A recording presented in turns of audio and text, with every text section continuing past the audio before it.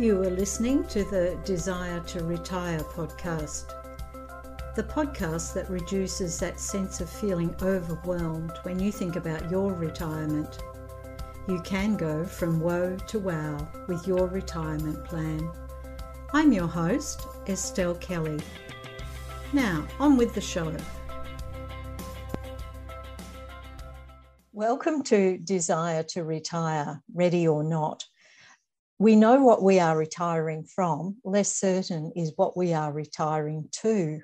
Hello, I'm Estelle Kelly, retirement life coach, and together with Alice Mantell, a Sydney-based lawyer and author, we are going to dispel some of the unknowns and uncertainties that professionals have when they begin to think about retirement. Together, Alice and I hope to impart some really useful information to enable listeners to face retirement and retirement planning without fear. Alice is the author of Every Woman's Guide to Retirement, a comprehensive book for Australians. And you can purchase a hard copy of this book or an electronic copy at Alice's website, mantelladvisory.com.au. Just recapping, in this series of Facing Retirement Without Fear, this segment is future-proofing your retirement. And so far, we've spent some time looking at housing. Now, we found that we ended up with part one and part two. But today, Alice is going to help us. We're going to deep further into finance. But Alice, to begin with, what do you mean by future-proofing your retirement? Well, as much as we're possible, the idea is to put in place some steps that will minimise the effect of any unexpected shocks or issues that can arise at any time. We can't anticipate the future. We don't know what's going to happen, but we can put in some steps to minimise the effect on us. It's a bit of the case of preparing for the worst and hoping for the best. If you think about it, at the age of 65, you can expect to live another 20 to 25 years, and an awful lot can happen in that period. We could have an accident, or we could just have a disability. We could have a chronic disease. All of those things require putting in some steps that can make the impact of those sorts of conditions far less. And there are things you can do to protect your own interests. Mm-hmm. Now, I'm going to talk about finance today, but I want to make sure, and I just want to stress, I don't consider myself a financial advisor. I do actually have a piece of paper somewhere which says I did a little certificate in financial planning, but I'm not relying on that. Mm-hmm. What I am relying on is both a lot of very serious research into this issue and also my experience as a family lawyer. Now, one of the things in family law is, of course, when couples decide to split, is the issue of finances. And it was incredibly disappointing to me to find out that many women, and this is not age specific, let me just say this, it's young women, old women, any women.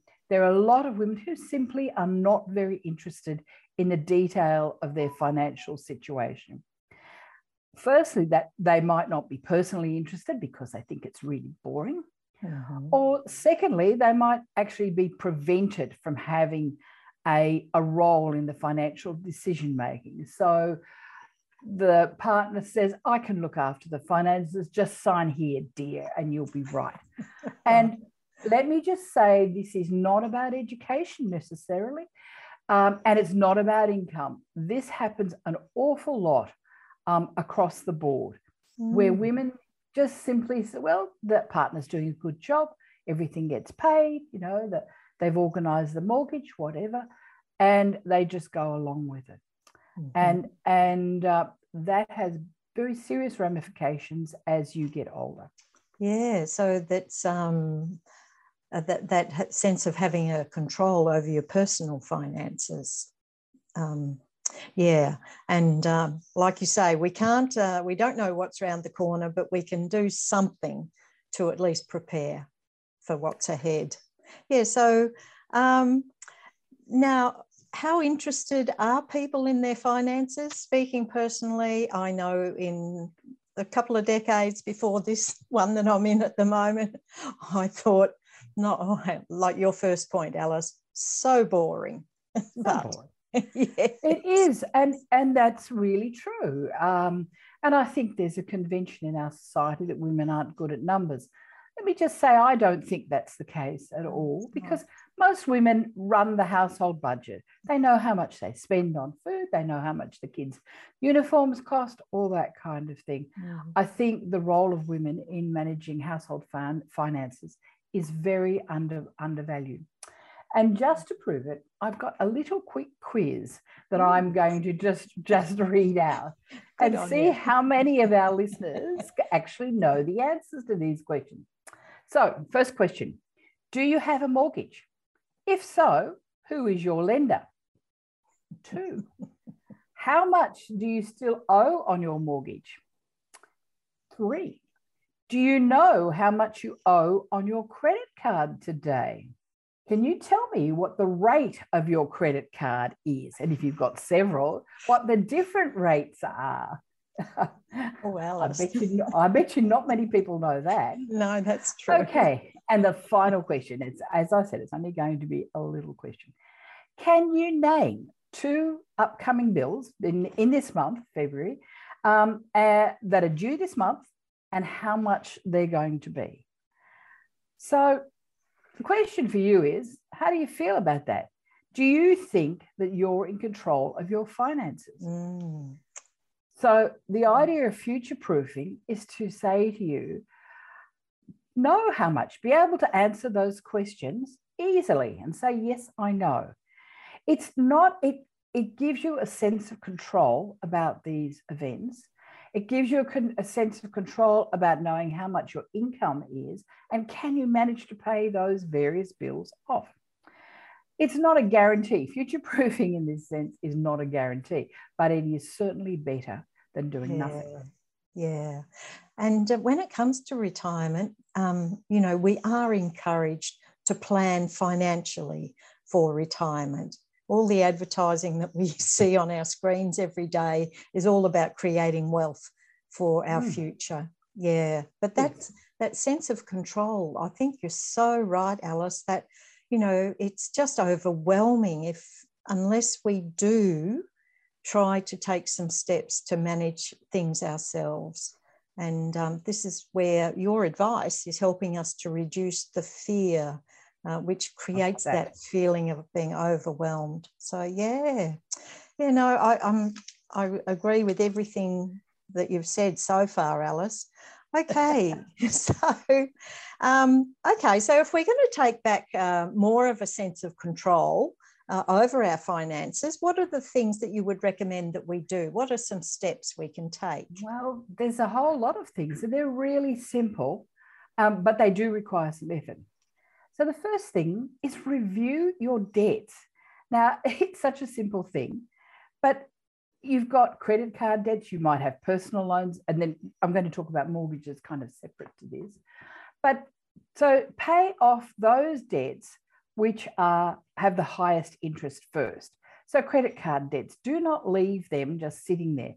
Because if you were to look at your credit card statement, you would see a little message that says, if you only pay off the minimum amount of this debt, of this bill, you're likely to owe X amount of dollars in 10 years' time. And that is not what you want. You need to be paying off your credit card debt as much as possible every single month, because the wonder that is compound interest that we all know about, which helps us accumulate savings, also helps us accumulate debts. So okay, Alice, sorry, yes? Can I just interrupt you there? Look, I'm not sure that everybody does know about compound interest. So can you just explain that before you go on? Well, I wouldn't say I'm great. It's just that interest, it's interest upon interest upon interest, basically. So you have an amount of $100. So at the end of a year, you might have a debt of 100 or a savings of 110.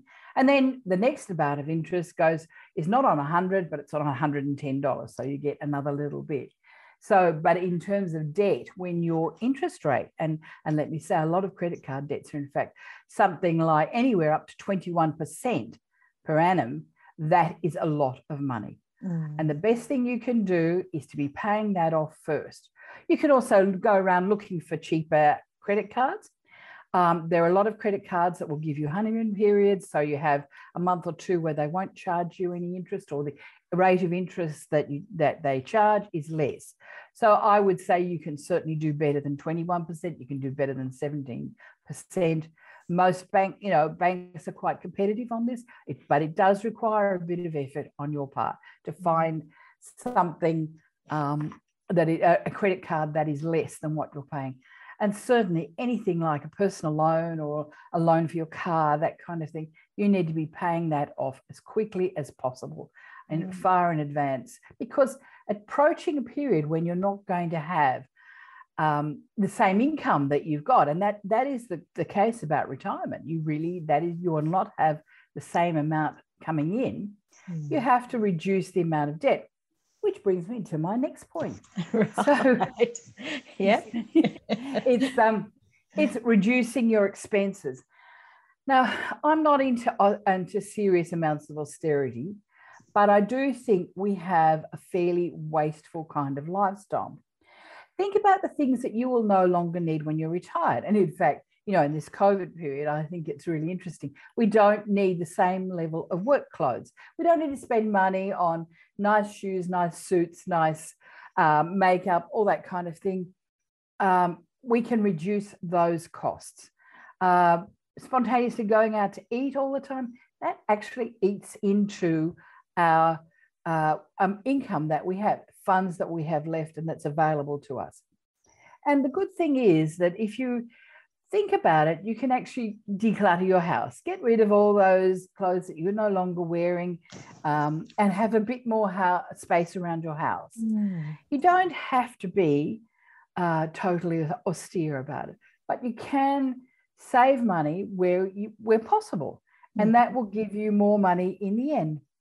There's also these days one of those really unseen expenses is things like car insurance, medical insurance, which I am one of these, I must admit. I tend to just roll over. The end of the year comes, they send me a reminder saying pay the insurance, and I do.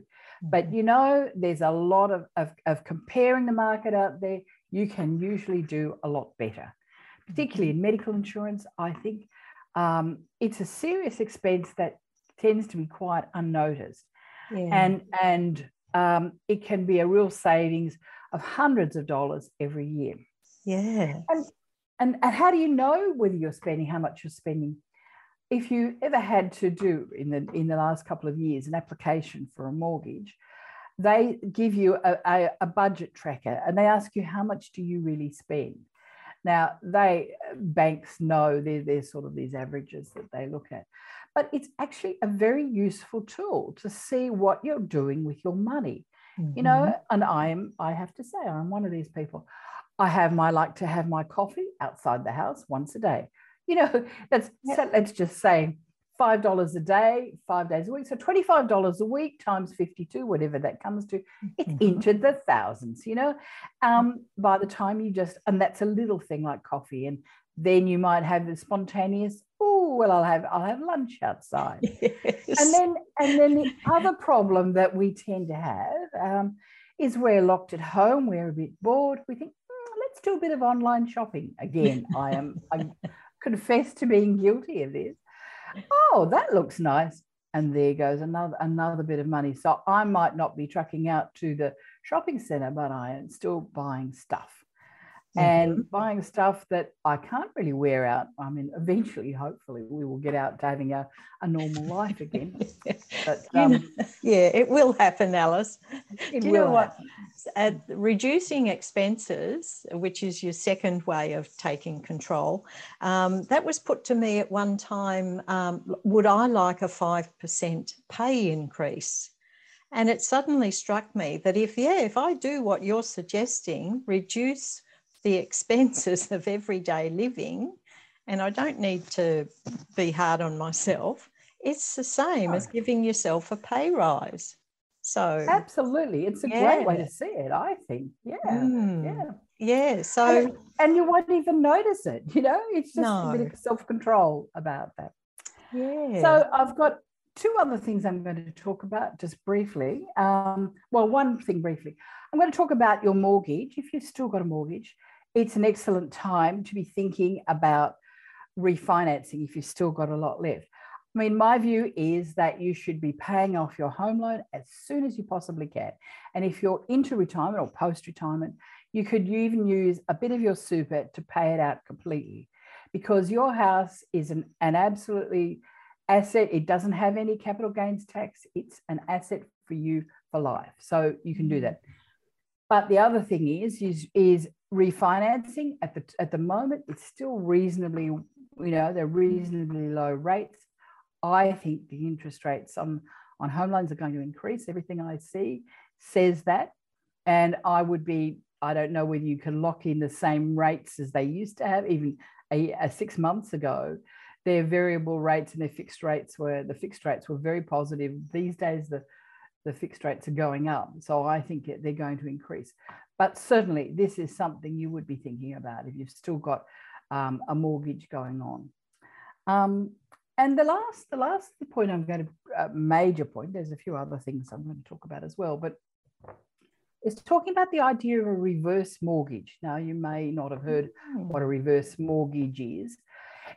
So say you have to own your house outright pretty well to be able to do this. I don't think they will do it if you still owe money.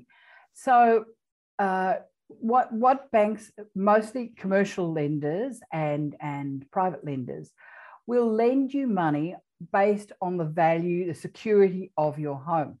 Now, there is a government scheme, and I'm going to talk about that in a minute. But so the idea is, so say you have your house, but you're on the age pension, you haven't got enough money, and you're thinking, I'm really stressed. I've got repairs to do on my house. I need a new car, and all right, I might just want a holiday. But generally, I would say you do it for more serious things than simply wanting a holiday. You say, I need some cash. What am I going to do? So that is what a reverse mortgage is. You go to the bank, and not all banks offer these facilities, let me say that. They say, well, okay, based on the value of your property, we think we can lend you a certain amount. Mm-hmm. So they're quite strictly controlled, because they set a value. There's a calculation that they do. The interest rate for these kinds of loans is higher than an ordinary home loan or an ordinary loan. So the idea is you borrow, let's just say 200,000 for just a figure. You do not have to make any repayments on that 200,000. What happens is the interest is added to the amount that you've borrowed. So after 5 years, you will have, and say it's a loan at 8%, it'll be 200,000 at 8% each year over a 5-year period. For example, you don't have to repay, but the amount of the loan is added to the amount that you owe. Now, the reverse mortgage, in a sense, has an expectation that you will pass away somewhere soon, and you do not want to do anything else. And this, I've got to say, unfortunately, is the case. So what happens that when your house is sold, the bank takes back, will claim the amount of your loan plus any interest owed out of that final sale process. Now, that's why I'm saying it depends when you die, because if your house is not that valuable, your house value, the loan will increasing, the amount that you owe will keep on increasing. The value of your house might not increase at the same rate. There may not be very much left at the time that you die, right? So if you're planning on giving it to your beneficiaries, you might not have very much left. So you need to be a bit careful about these. So the government has got a scheme called the Home Equity Access Scheme. You can find a lot more serious detail on the Services Australia website, but it's basically the same thing. It's related to your pension. It's related to the value of your house. This scheme used to be that you had to be an aged pensioner. Now you just have to be over the age of 65. So it's quite a nice little scheme.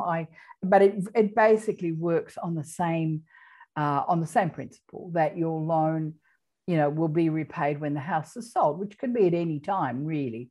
It could be when you die. It could also be when you go into an aged care facility, for example, when you need a bond. Yeah, And the government will charge an interest as well. Well, yeah. So it's the same idea, basically. I don't know how the two things compare, but it's certainly worth a look at. The reverse mortgages have not been that popular to date. But if you wanted to do something major like repair your house or something like this, it would be well worth having it. And you can make repayments if you wanted to. So it can work for you in that case. Yeah. So the other thing, two small things I'm going to talk about. In addition to that, before retirement, it's a really useful thing to find out whether or not you're eligible for the Centrelink pension. Mm-hmm. It is not a simple thing, unfortunately. So like everything else. But it's really vital for you to know there are two tests that Centrelink applies. One is the income test, one is the asset test. Mm-hmm. So you can still earn a certain amount of money after you retire. It varies a bit. It's probably a couple of $100 a week.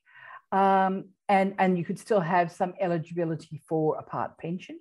And as I strongly believe that a pension is something that we, as taxpayers or for all our lives, are entitled to and should apply for in any sense of the word. And the other thing is assets. It depends whether you're a single person or a part of a couple. There is a difference as to whether or not you're eligible. So that is worth going down and just seeing how that works out for you. But there are lots of other concessions that pensioners, I suppose, being on a pension, but seniors. So I think the seniors card is a great thing. Seniors card. I just what did I do? I just ordered a new pair of glasses. I got a concession because I've got a seniors card. Go to the movies, you've got a seniors card, get in a lot, $5 cheaper or whatever. And travel cards, I think, are a wonderful idea because you can use them to travel regionally on $2.50 will take you a long way. So those sorts of benefits are a great thing. I know Seniors Australia also puts out a discount booklet where you can get discounts for work like plumbing or electricians if you need them. Also worth it in every way, I think. Yes. Yeah, so it's like I live in the state of Victoria, Alice, which is different from where you live. And I know when I turned 60 or anyway, that decade, I received a seniors card from the state government, and the letter went something like, this is a little reward for your contribution to the state over your working life. And yeah, it was very nice to receive that and to be able to use it. So yeah, I still do. I was really pleased that I went to for a swim in my local pool, and they said, Are you looked at me? Are you really I was asking for a concession. Are you really a concession person? I said, yes, here's my card. I thought, great. I'm glad they don't believe me. Maybe they were being polite. Yeah. Oh, look, Alice, those, just recapping, that's all, taking that sense of control over our finances.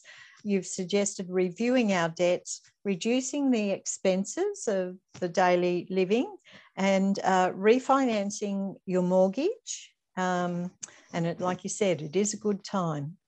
if you can manage a lower interest rate. And then you've informed us about the ins and outs of reverse mortgages for when we might need a bit of capital to do some things. But once again, it gets back to what we talked about last week, the importance of owning your own home. It demonstrates that again. So thanks, Alice. And you've reminded us about going to Centrelink and finding out what we are eligible for, depending on our assets or our income when we hit retirement. Yeah, so fantastic. Thanks, Alice, so much. And also we've just mentioned the notion that things can be different in different states within Australia, so we need to check locally. Yeah, so what else have you got for us today in future? I've only got one more little thing, that's all, just to bring it up again, is superannuation. So it is a very good time to review superannuation. We tend to have a number of super funds running at once. Don't do this. Try and roll them all over into one, whichever one you like. Now that the government is producing performance reviews of the different super funds. And one of the big reasons, I mean, not only because you want a well-performing super fund, which we'd like to think they're all going to be terrific, but that may not always be the case in the future. But it's to cut out the amount of fees that you're paying on having a super fund. And that can be considerable. And I had an unpleasant experience on that, where, I was being charged fees for advice. They were called advice fees for advice that I certainly never received. They have stopped that to an extent. But, there are, how is your super fund invested is part of that issue, because you've got funds. You can choose how you want. Do you want to be conservative, balanced, or do you want to have a high risk? Do you want something that really returns a lot? All those things are actually require a bit of forethought. And don't forget to make a binding nomination. So what's that, Alice?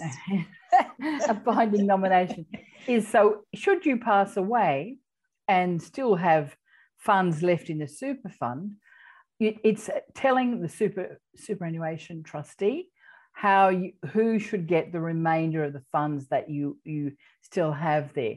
And it generally does not form part of your estate. It's not usually covered by your will unless you particularly ask for it. So that is worth reviewing. They usually ask for a review every 3 years. So that's worthwhile doing as well. Actually, so that's probably it. Just while we're on the binding nomination, one of the institutes that I deal with, they have just created an ongoing binding nomination so that I don't have to go back every 3 years. And the other one, the other little super fund, they do send me a reminder, because when I first started doing that, I thought, oh gosh, how will I remember 3 years down the track? That's right. So, well, the thing is that otherwise the trustee isn't required to give the money to anybody, basically. So, it hopefully you will live a long time and there'll be no money left in your super that's fund. what I'm aiming at. Right. Yes. But for some of us, just in case, it's sort of an extra little gift outside of your will, and it's going to be in cash. I've got it, and I will tell a not very happy story about this. I had clients. I had a young man who came to me, and he was only in his early mid-20s. He was in the process of separating, and he had a child. He unfortunately took his own life, and there was a question about where his super fund went. So fortunately, he'd made a binding nomination, and his child could, it was a bit more complicated than that. His mother, who also, he was actually living at when he separated, he went to live with his mother. His mother also made a claim on his super fund, but this was so that the trustee could make a proper, it was quite a lot of money. He'd been working for some years, and it made a big difference to the remaining family. So it is actually worth thinking about. Yeah, Oh, such good advice every time we chat, Alice. So we hope. We are so thankful for your diligence and then all the research you do to bring us the real picture. That's just so appreciated. So next time we chat, Alice, we're going to take a deeper dive into the legal aspects of retirement. Now, I know we've mentioned it before, but next week is going to be a deeper dive, and you're going to talk about divorce and remarriage. I am. Yeah, as well as the basic things that you mentioned last time. Well, I suppose I could talk. Yeah, I was going to talk about it in terms of wills and that kind of thing, I suppose. But yes, there's a lot to talk about if you're going to talk about divorce and marriage, and at later years, it's a much more complicated thing than when you're younger. But right. Well, let's just wait to see what I come up with. Oh, Alice, you're a gem. Okay. Thanks so much, Alice. Thank you. Bye. Today. Yeah, we'll catch you next time. Bye.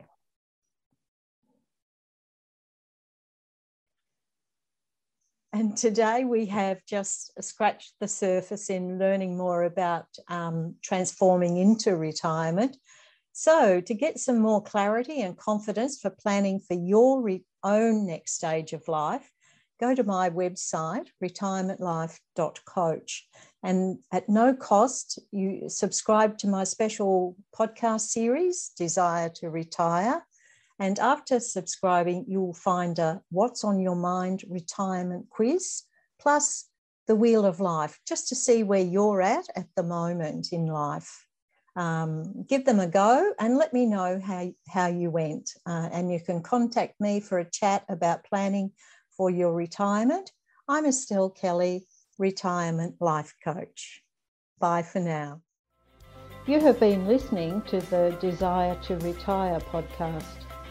Want to check out how well you are progressing in planning for your retirement? To gain some clarity on planning a meaningful retirement, try the simple, no-cost tools or access this special 3-part podcast series at retirementlife.coach. I am your host, Estelle Kelly. Thank you for listening.